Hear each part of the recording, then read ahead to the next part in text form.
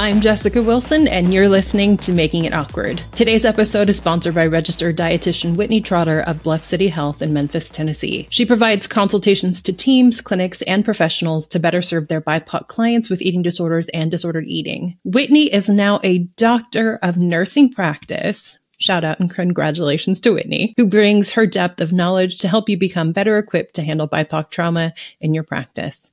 She will help you become a strong advocate for your clients, and again, I cannot recommend her enough. Today, we get into the business of romance novels and the awkwardness that comes along with them. Romance novel reviewers Shana and Maya make the case for romance reading and how it can benefit us all. To prep for this episode, I dove into a subgenre of romance, dino romance, as in a human and a dinosaur falling in love. I recount the book to Maya and Shana for their thoughts. You won't want to miss it. Needless to say, this episode has very adult content. Listen with headphones where needed. The conversation was long and in-depth and shortened here for production, but it truly does make me think about putting up a Patreon so you can hear the full unedited version of these interviews. And maybe some more Q&A with my dad. I'll think about that. The romance industry is the highest grossing fiction genre. In 2023, 39 million romance novels were sold, compared to 17 million in 2020. Over a third of the books sold in paperback are romance novels. If so many people are reading romance, why does it remain so awkward to talk about it, and also so stigmatized in literary conversations? One thing that I think makes romance novels awkward and hilarious are the euphemisms used for body parts and sex scenes. I got introduced to romance as a kid by taking a Harlequin book off my mom's bookshelf. It was out in the open, but I knew it was off limits. It was such a snooze of a read when I started compared to Nancy Drew or The Babysitter's Club. So I skipped ahead in the book and soon found why there were hundreds on the bookshelf. I would hide them under my mattress, and my mom would find them when she made the bed. She'd tell me not to read them, and the same scenario repeated for months until I found better hiding places. When I became a teen, I somewhat forgot about the genre, or may have just been embarrassed about reading books with Fabio on the cover. So I set them aside until meeting Shana and learning that she wrote reviews of romance novels and got paid to do so. She introduced me to the writing of Talia Hibbert, specifically the series that starts with Get a Life, Chloe Brown, and I became a fan of the genre once again. Here's my conversation with Shana and Maya, both writers for Smart Bitches Trashy Books. Maya and Shana, welcome to the show. Thanks for having us. Hi. Maya, tell us a bit about yourself. Well, I am an attorney until the end of the year, and then I quit. And right now I live in Los Angeles. I do post-conviction work representing lifers and trying to get elderly Black people out of prison. That is my non-paid work. My paid work is I sue the government for public records because they're super shady and they keep getting caught. And I don't know what I'm going to do next. And I'm so excited to figure it out. And I am an occasional contributor to the website Smart Bitches Trashy Books. And so we have tons of fun talking about romance novels and engaging sometimes in higher level critiques of what's going on inside those romance novels and what is going on inside the romance industry in general, because sometimes they're a mess and we need to talk about it. Yeah, that's me. Awesome. Shana, tell us about yourself. Hey, right now I'm a social work grad student getting my master's of social work and focusing on narrative therapy, which is perfect because I have a background in narrative analysis for social justice organizations. And I'm also a contributor to Smart Bitches Trashy Books with Maya, and I love it for all the reasons that she just described. I love getting to talk about all of the details of romance novels with people who are just as passionate about it as I am. Excellent. And can you tell me how you all got started in romance reading and then reviewing? I probably read my first romance way too young. I think I was probably 8, 9, somewhere around there. And it was my grandmother. She had an enormous bag. It was a huge black trash bag filled with Harlequin romances in the laundry room. I don't even know where they came from. I think like a job she'd had or thrift stores. And I would just pilfer them one by one, take them back to my little room when I was visiting her over the summers, burn through it, then put it back and pick another one. I didn't even make it through the trash bag that summer. Like that's how many were in there, but that was definitely my romance route, reading these novels that were mostly contemporary romance that were about like white people in England a lot of the time. And then I just really kept reading romance. I mean, Sweet Valley High and, romances that were teen romances.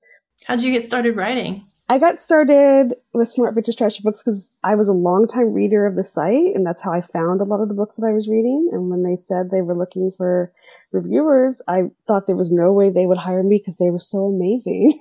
But I submitted my application and some of my extremely lengthy and detailed Goodreads reviews, breaking down my strong opinions about them. I think the review I submitted was for a Talia Hibbert book, and Untouchable, the one about her, it's her nanny romance. And I hate nanny romances. And she wrote one that like really dealt with the power dynamics so well. And yeah, that's how I started reviewing for them. And I've been doing it ever since. Awesome. Maya, what about you? How'd you get into it? Same. My grandmother also had stacks and stacks of Harlequin novels in a spare room, and I would sneak in there because I didn't like to be around my family, and so I'd go read books. And then I wasn't allowed to bring them home. There was like no way. But we were there a lot, so I would just go and like read her books. And then I like dropped off. I was big into fantasy that was like teen fantasy with like Alana, and so the romance was like very much a closed door romance and not sort of explicit on the page. And then as an adult, like in 2016, I think there was a podcast, Pop Culture Happy Hour had a podcast about romance novels. And these ladies were like so excited to talk about romance, and they were so happy, and they were giggling. And at that point, I was working on death penalty cases as a mitigation specialist, and so I was just inside trauma day in, day out. And I was like, I'm so depressed, and these ladies are so happy. Like, I'm gonna go read those books, and maybe I'll be less sad about like everything I'm seeing every day, because there's like no hope when you're doing death penalty work. It's like, if I can get my client off and he doesn't get the death penalty, he might still serve a life sentence, right? And it's like, I did it, I won, we like got there, my client is going to be in prison for the rest of their lives. And so that's where I really got into it, was like, oh my God, I'm so sad, and I really need this thing that's really happy. And then same thing as Shana. Smart Bitches, Trashy Books, I love them, and I've been reading them obsessively. And then one day they put a call out for writers. And I also was like, I've never written a review of anything, but like, I love them so much. It'd be super fun. I super want to be officially a smart bitch. Like, that's all I want in this world. Please, I'm a smart bitch. I want to put it on my resume. And I reviewed a book that turned out to be super racist, and really like just misogynist. And so I just made a lot of mean jokes about the main characters, and like, because they were in a jungle in Mexico, all this stuff that was really bad. And I was like, I really hope the snake does bite this dude on the dick. Like, please, thank you. Like, let's make this happen. And so I think based on my like critique and my rage, Sarah, who runs the site, was like super into it, but I had never done anything like that before. That's great. Maya, can you speak a bit more of the people being so happy about romance and how that contrasts with like everyday life? And then perhaps both of you can talk about like the value of reading romance and kind of make the pitch sell to folks on why it's so great. The main reason a lot of people are super into romance is the promise of a happily ever after. Which you don't like. That is the like central trope, the central promise of romance is like, everything's going to be great in the end. Even if you have characters who've experienced trauma, who are coming out of a war, who, of any century war, or who are like people who were in space and they're spirited out in space, but then they find love and we did it. And so just sort of within any context, the end is that like people are going to fall in love. I would like also say that A critique that I have is with that happily ever after is a lot of times it's like a very heteronormative one where it's like two people fall in love, they get married, they have two children, a boy and a girl, and we did it. And so the also amazing thing about romance is the fact that there are some authors that are really great about engaging in critiques of these tropes and of pushing back against these things, of saying maybe happily ever after is is a poly and we're good and we're happy, especially with like erotica. Sometimes the happily ever after isn't children. It's like we fucking and we still fucking. What romance does is say that like hope is possible and like let me externally, right, instead of you having to generate hope within yourself, let me externally give you this opportunity to like see hope and then see that like it could be possible, like hope does still exist. There's all these different places where like hope is also a part of that narrative. Awesome. Shana, what about you? Yeah, I would second all of that. Definitely. I feel like life is hard. I mean, really kind of for all of us. There's a reason that during the pandemic, romance reading really increased. Like people needed that sense of happily ever after. You get that great serotonin hit of seeing the love, like people go through something. It could be something small or something big, and then they find each other at the end and have that joy. And so even though it might seem during the book or in a really good romance, you really can't see how it's possible, maybe even that people will end up together, that they will solve whatever the challenge or obstacle is. And yet it does happen. So I think it gives you that safety because of the happily ever after convention. Makes you just feel like you know you're being held in the bosom of a romance novel, and it's going to be great. I like the predictability of it. Like, I know what's going to happen at the end, even if I don't know how. Like, when I put this book down, I will not be sad. But I remember reading it young enough and knowing that they were having sex, but the words they were using said nothing like anatomically correct. It was like he put his I don't know into the wherever, but I knew it was like this supposed to be the sexual thing. I just didn't understand the words that they were using.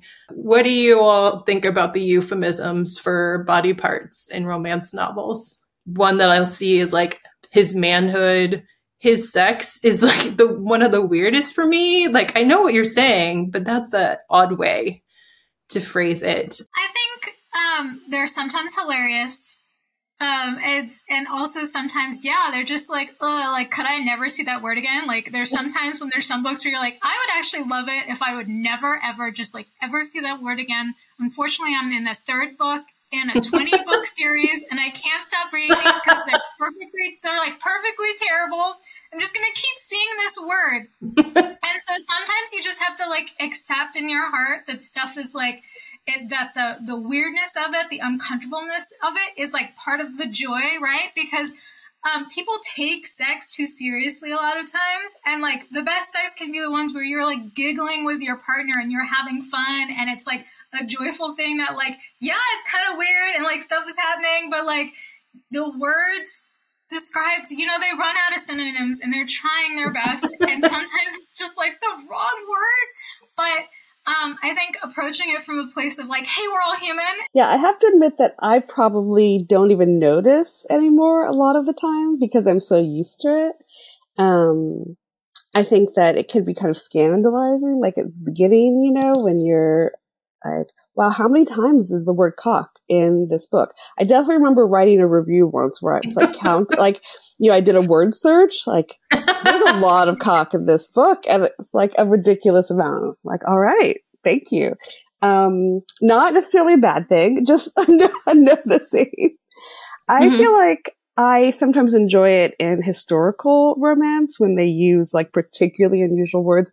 And I always like to imagine the amount of like deep medieval sex research that it went into, like figuring out what people may have said, or maybe it got made up. So I appreciate the creativity. I agree with Maya that sometimes like it's a really tough word just for you as a reader, and it might have worked for somebody else, and that can be so distracting. For me, it's whole. Whole is just like not sexy to me. Like, put it in my hole. I did something in the hole. Yes, please hold. Like, no, it's so hard. And I just read a series that like I loved, and whole was the word of choice. It was really tough. It was really tough for me.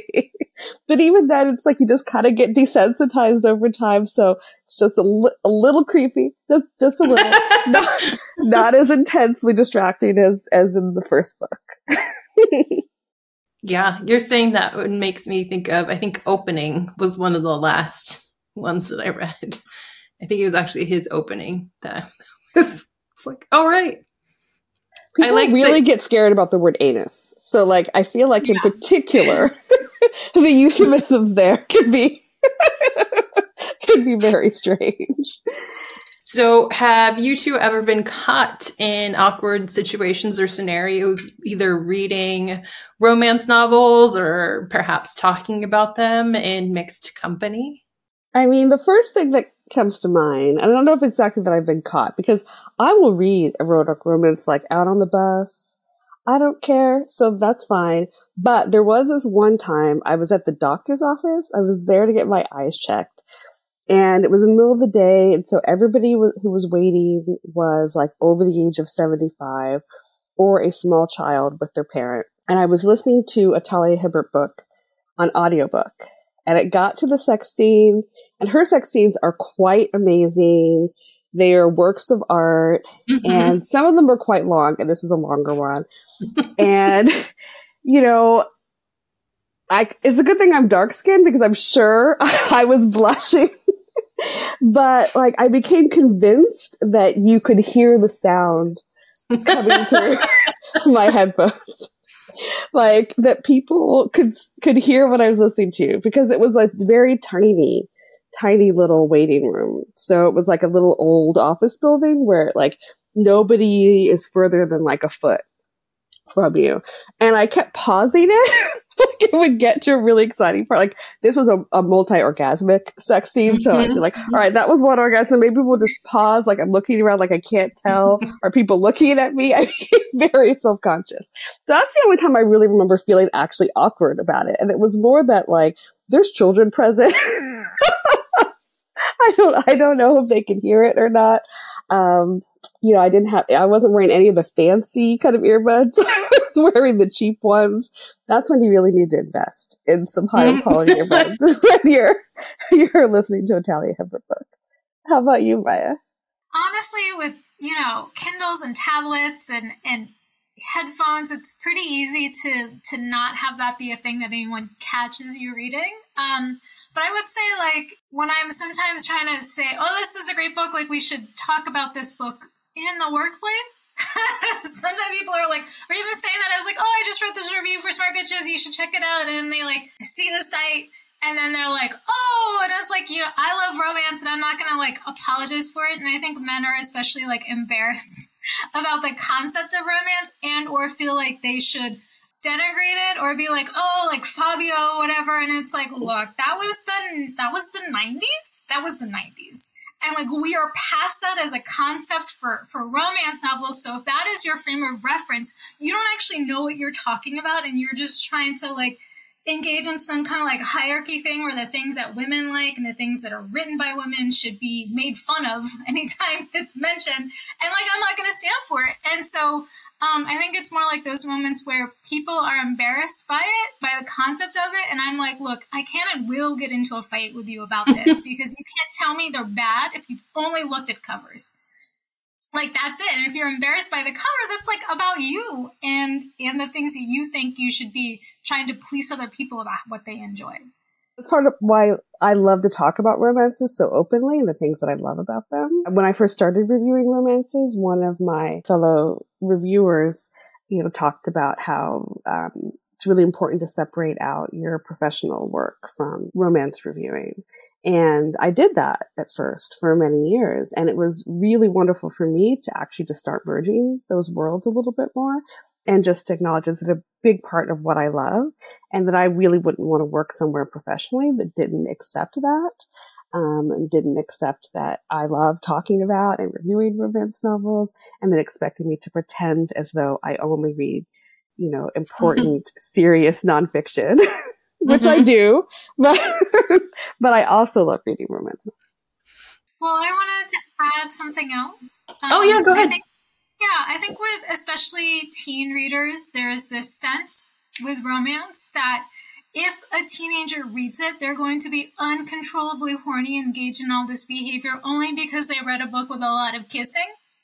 And so I think that's both tied to sort of the current movement to ban books, but also sort of like a general like parental fear, right, is that their daughter in particular is going to be uncontrollable and should be controlled and needs to be controlled in the way in which we protect our child, protect our daughter from doing something that can get them pregnant, right, is from making sure they don't know what sex looks like. Don't read descriptions of sex. Don't like read that women can possibly desire something, because if girls are uncontrolled, if girls have desire, then we lose control of them. And so that was something that that there was this article I read that was this bookseller talking about whether or not you should stop parents from buying some books for their children, but particularly like books that are recommended on Book Talk. And she was really just engaging in a lot of like problematic critiques of romance, and also sort of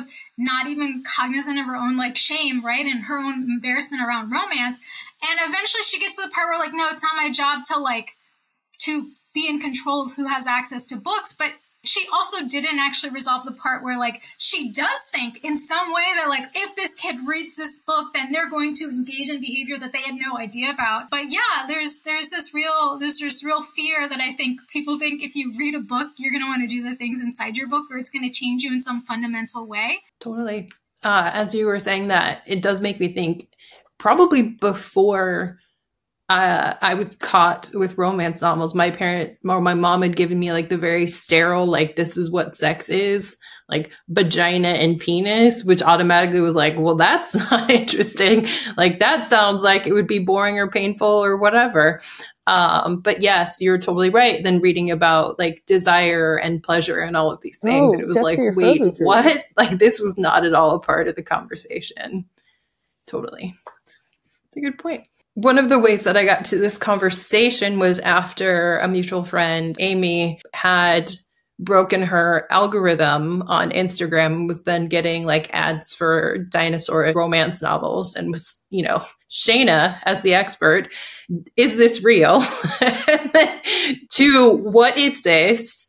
And I similarly was surprised, and Shana assured us like, no, it's real. I was like, oh, Okay. So in order to be prepared for this conversation, I went and listened to Wet Hot Allosaurus Summer. Of course, I'll link to it in the show notes. I haven't finished it, so, I'm like 17 minutes, so I'm saving the ending. I'm suspended to see how they end up finishing this. But some of my favorite moments from this, the euphemism was cylinder of love in this for the male dinosaur. Yes, cylinder of love. It gave new context for period sex for the dinosaur, who's a carnivore, right? Mm-hmm. Very. Okay. In the first 17 minutes, she went from just drawing dinosaurs and being interested in them to falling in love with one in 2 seconds, to that dinosaur almost being shot by her father, to her being shot instead. So her arm is shot. The dinosaur picks her up. They run away together. They have sex. Her arm is still bleeding. Like, her arm is still shot. By the time they're done having sex, her arm is apparently gray. Oh, why is it gray? Because he has sucked some of the blood out of it while they are having sex. By the time they're done, her arm is gray. So it is a dead arm. So you can imagine it makes sense that this dinosaur then eats this arm off of her using his magical feathers to heal up the wound for 17 minutes. No spoilers. I have a question. Oh, yeah, sure. Yeah. When we're talking about like human to dinosaur scale, like, is it a really big puppy dog that looks like a dinosaur, or are we talking about like 20 feet to like a 5'8" human woman kind of situation? We'll say she's 5'8". He's 8 feet tall. Okay. Yeah. He's 8 feet tall. Yes, I spent alien romance. It's about the same with alien romance. Yeah. yes, I was then spending way too many minutes looking up dinosaur like anatomy and wondering like, can they like what is no, I'm not even I decided that was futile because I don't do that with aliens, right? Why am I holding dinosaurs to a higher standard? Like this is just all make believe in the first place. Don't want to discriminate against these dino romances. Well, and it's where we're really failed as a people by the fossil record, right? Because it doesn't usually capture soft tissue. So, like, how can we know? And it's that is like, true. All we have is our fantasies. All we have is like our imagination to figure that out. I found that exactly. It sounds like you were an expert. It seems. Yeah. Yeah. They were like, was it a cloaca or did he have a cylinder of love? We don't know. We don't know. One of my favorite other bits to this narration was the first chapter so the name is spelled Tanis. And throughout the full first chapter, the narrator was saying Tanis, and then we get to chapter 2, like that 18 minutes in. And then she starts calling her Denise. And I was like, wait, is she black now? In chapter 2. She's black now.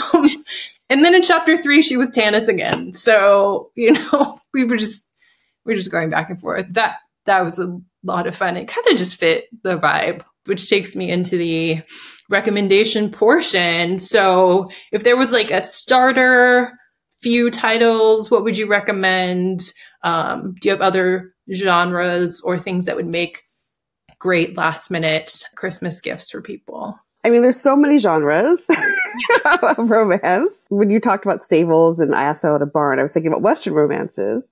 And Rebecca Weatherspoon has a series, Cowboys in California, which just plays with Western tropes really well. It's about Black cowboys and a family that owns a ranch in Southern California. And each of the books is kind of a retelling of a different fairy tale, like Cinderella. They're really delightful. So one of my favorites is about an assistant to a Hollywood star who kind of ends up on the ranch, and it's very cute. So I do like those for Westerns. I think for rom-coms in general, I feel like Jackie Lau has a lot of really good holiday romances that would be good gifts. She is a Canadian writer, and all of her rom-coms, they feel kind of like Hallmark romances that are like better than actually the experience of watching one. Like they're just a little funnier. The dialogue is more sparkling. They're a little less predictable, but still predictable. She has a book, One Bed for Christmas, which just cheers me up every time I read it. And it does exactly what it says on the tin. There was one bed. Oops. Oh no. And it's Christmas. And then she also has Second Chance Road Trip for Christmas, which again is like, here we are in our second chance for love, and we're on a road trip to one of our families for Christmas. So I love her, and I think hers are really great. How about you, Maya? I really love fantasy. There's this author that uses 2 pen names, G.A. Aiken and Shelley Lawrenson. And I adore her because her writing is always about strong women who are also sometimes very angry and who have, for different reasons, the power to basically like destroy the world with their rage. There's this one, it sounds really graphic, but this character is really, really strong, and she's like in a fight, and she actually reaches down somebody's throat and pulls out their lungs. And like and it was the funniest thing I had ever read. It was just like this moment where I was like, okay, we're going to be really wild about this. I would say for like chill vibes, like historical vibes that are very caring and compassionate, like Mary Baylow. She does these really slow historical romances that are just very kind and sweet and not particularly dramatic. I would say generally the problem with historical romances that are set in Britain or whatever is that they do not engage with the realities of slavery, the ongoing oppression of Black people. And so that is a part that makes it really difficult for me to read historical fiction. There are a couple authors Courtney Milan and Tessa Dare, who engage in historical fiction, but also make it very silly and joyful. And sometimes they do acknowledge the fact that how folks got their money. And Courtney Milan does sometimes have like non-white characters. We did it for contemporary. Michelle Hazen, her book does a really good job of having two adults that are sort of trying to find love again. The main character, she actually is coming from a place of like being in a relationship that was abusive. And so she's first trying to find safety, right? And then trying to figure out ways in which she can engage the world where like the domestic violence she experienced is not determining how she generally exists. It's not that she just sleeps with this guy and everything's great and she's perfect. It's really like an actual engagement of what healing from trauma looks like, and that it is sometimes a very long journey. Another one I like is Larissa Brown, Beautiful Wreck, because it's actually a historical novel that's set in 10th century Iceland. And so we don't usually go all the way back to there. That was one of the few romance novels that really like sucked me all the way in. And then I came back and I was like, oh God, I'm here. It is the 21st century and it's terrible. Katie Roberts has a Wicked Villains series that has like completely destroyed my ability to like watch a Disney movie. Because it's all the villains from the like Disney books. The first one is Jafar and Jasmine. Oh, it's amazing. And so it's like she's got a daddy kink and there's consensual non-consent and their safe word is Raja. And like, it's like, I couldn't stop listening to all of them. But it was really, really funny. Having your whole childhood like destroyed. Like it was extremely funny. There's a lot of ways that people get creative. And there's a lot of ways that like, if you're walking into it with I just want to have fun, you are going to find ways to have fun. And so that's like, I think the greatest gift that like romance can give you is like, if you just want to giggle, there's a book that will like let you giggle. I keep waiting for Disney to sue her about those books. And I've just come to the conclusion they've decided that doing that would just bring them more publicity, which is true. Yeah. But it always amazes me that has not happened yet. I have more recommendations too. So because I love reading science fiction, I feel like there's some really good sci-fi romance. And definitely my top favorite is This Is How You Lose the Time War. It's a futuristic romance, and it's about two women who are like engaged in kind of time agents, and they're on opposite sides, but kind of fall in love through writing notes to one another and kind of leaving them and having these, interactions during the war. And it's one of those romances where it seems impossible that two people on opposite sides of a war are going to end up together. But of course, it does work out. And I have recommended that to several people who claimed they did not like romances, who loved that book. So I feel like it's a great kind of gateway for, folks just getting into romance, and especially if it was somebody who liked science fiction. And then I don't actually read a lot of historical fiction set in England for all the reasons that Maya just brilliantly outlined. It's kind of hard for me these days, but I do really like reading historical fiction set in the US. So I think that Alyssa Cole's An Extraordinary Union is like a really lovely book. It's a spy thriller where she goes undercover during the Civil War in the house of a Confederate general and falls in love with another undercover agent. It's an interracial romance, so the heroine is Black and he's white. And I think that the way that they kind of handle and talk about their experiences is just really interesting and creative. And then, Beverly Jenkins is a really classic Black historical romance writer. I like a lot of her books. And I think that her Old West series, which is kind of one of her more recent series, I do tend to kind of like things that are set in the West, and it's hard to find kind of Western adjacent romances that center kind of people of color, that kind of talk about some of the challenges around Indigenous people. And so I do really like that series too. So I definitely think that's like a pretty safe bet. I will make a last plug for a great gateway. You Made a Fool of Death with Your Beauty. I think, Shana, you would call it a sneaky romance.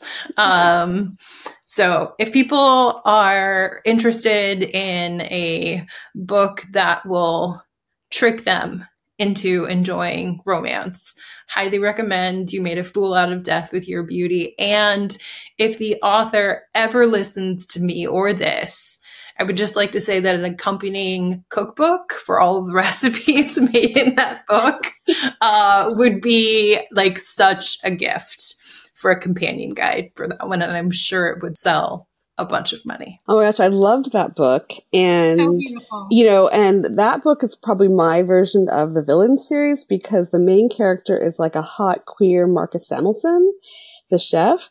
And so now whenever I see him, all I think about is that book. And it is very distracting. Sorry, Marcus. My mother loves his cookbook. And yeah, it's real hard, but, real hard. That was definitely an unintended pun. With that, I will wrap up by saying thank you so much. This was super duper fun. I think we definitely fulfilled the awkwardness requirement for my episode. So I appreciate that. I would love to have you all back, especially when the next Steamy Lit Con comes around. You can give us the details about what's up and what's new and what's next. Okay, I don't know. I might be very critical. We'll see. Great. I will link to most, if not all, of these books in the show notes, as well as Shana and Maya's Smart Bitches Trashy Books bios. Again, thank you so much to you both. Thanks for having us. This has been great. Thank you so much. You're welcome. Thanks again to Shana and Maya. I finally did get to the end of the Dino Romance book, and through all the trials and tribulations of an interspecies relationship, the author gave it a happy ending. If you need something that dumps you right into the depths of romance, that book will give you a laugh, but I will again recommend You Made a Fool of Death with Your Beauty. Next week, you'll hear my interview with Jen McClellan, recorded less than a week after she lost her access to both her Meta accounts after posting a photo of her in a bathing suit. We discuss the importance of social media communities, how AI is being used, and the impacts of Meta shutting down people's accounts. The best way to support this show is to rate, review, and follow. Until next time, read a romance novel and make it awkward. This episode was sponsored by Whitney Trotter and the Legacy of Sacramento Outboard Services. It was edited and mixed by Jen Jacobs. It's a production of The Body Politic.